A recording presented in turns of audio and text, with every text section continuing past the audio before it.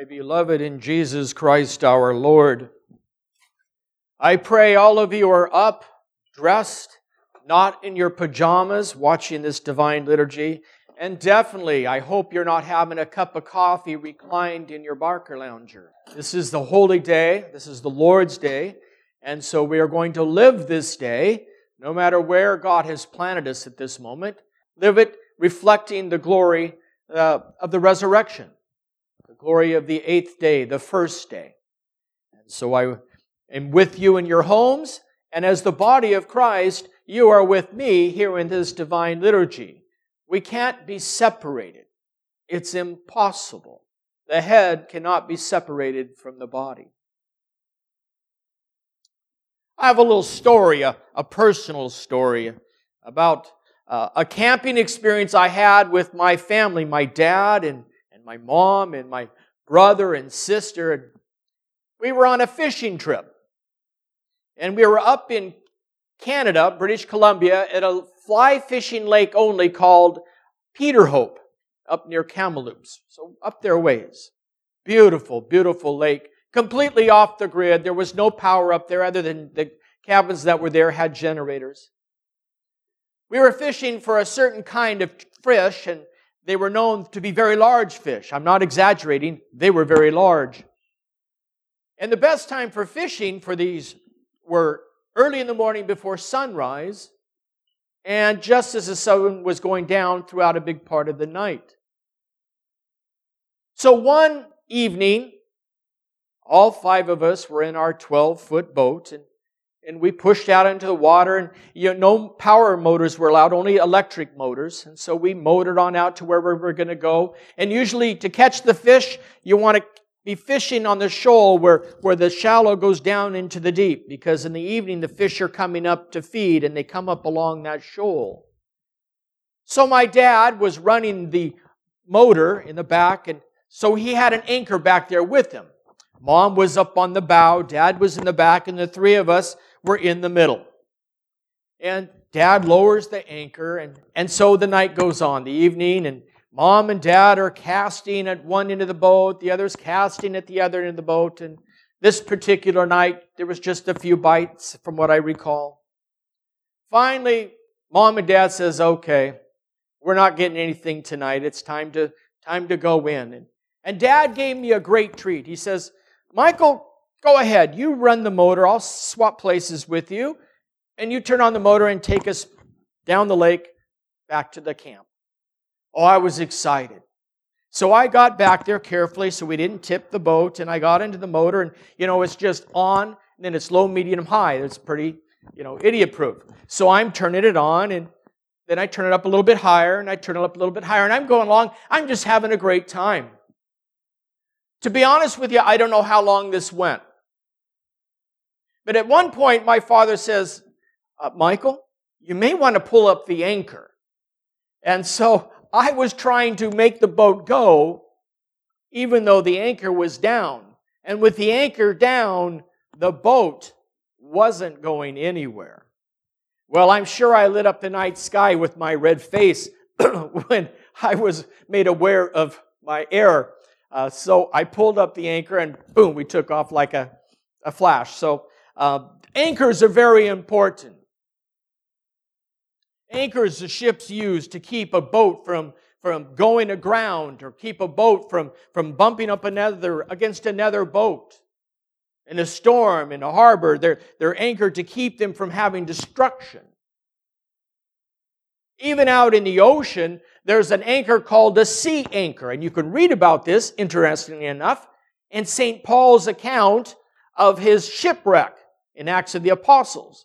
They threw out a sea anchor. Basically, it's like a parachute in a way. It creates drag. So as the boat is being pushed downwind, without the sea anchor, the boat will go all over. If it gets sideways, it'll broach and flip over. So the sea anchor is to kind of keep it somewhat straight, going with the waves and the wind. Anchors keep things in place, keep things steady. In our epistle today of the Hebrews, the first one we heard about our hope. Our hope is in God. God showed the hope through Abraham. Abraham hoped in this promise that God had given him.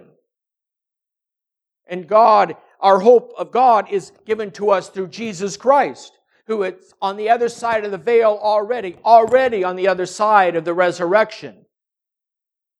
Our hope is Jesus Christ. Our hope is our life in Him. The epistle says, our hope is the anchor of our souls. Our hope is the anchor of our souls. So our hope in Christ keeps us stable, keeps us from falling over, keeps us from being blown around and uprooted. It keeps us going in the right direction if it's a stormy, stormy wind and we've got our sea anchor of hope in Christ. St. John Chrysostom will say that our hope is already in heaven. Not going to be in heaven, our hope is already in heaven. Because our Lord God and Savior, Jesus Christ, is already there. And we are there with Him. He is the head, we are the body. He is our hope.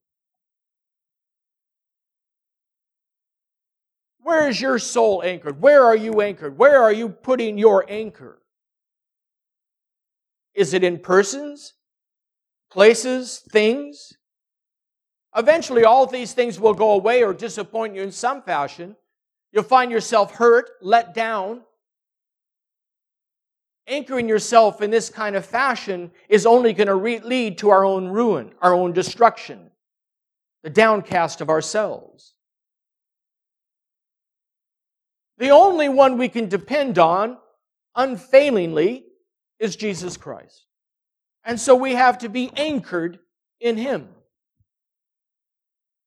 If we anchor ourselves in accolades, we're going to be hurt all the time because our hope is in positive accolades, and as soon as we don't get one, we're crushed.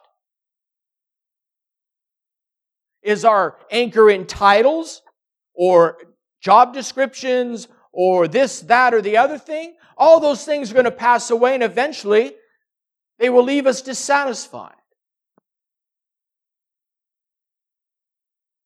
Our hope is the anchor of our soul. Looking back in the last week now, how have we been doing? Are we settled? Are we calm? Are we peaceful? Is our hope in Christ recognizing that He is in control? That all good will come out of it? That we will not lose any sacramental graces because we can't all come together and be fed on the body of Christ like we normally do? Our hope in Christ says we are being fed right now. We are being fed, you and I, in this divine liturgy. We are being fed, you and I. Every time you pick up your gospel book or your Bible and you start reading it, every time you're in prayer, you're being fed. And you will remain stable, steadfast, and unmoving.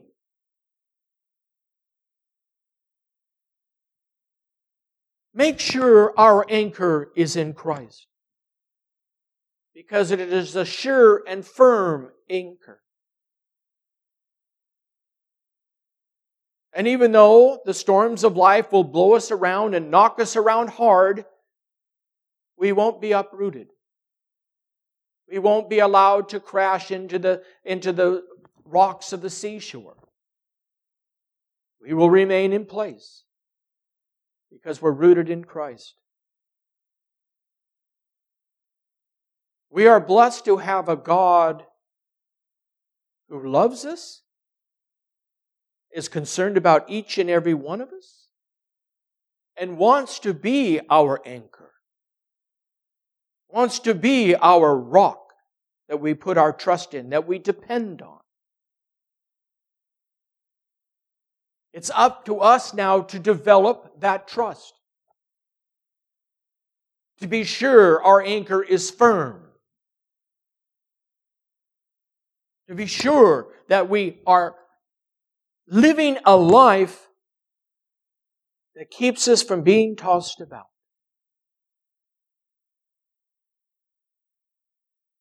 Yes, when I was trying to make the boat go, even on the highest power with that little motor, the boat wasn't going anywhere because it had been firmly anchored. And the same with our faith.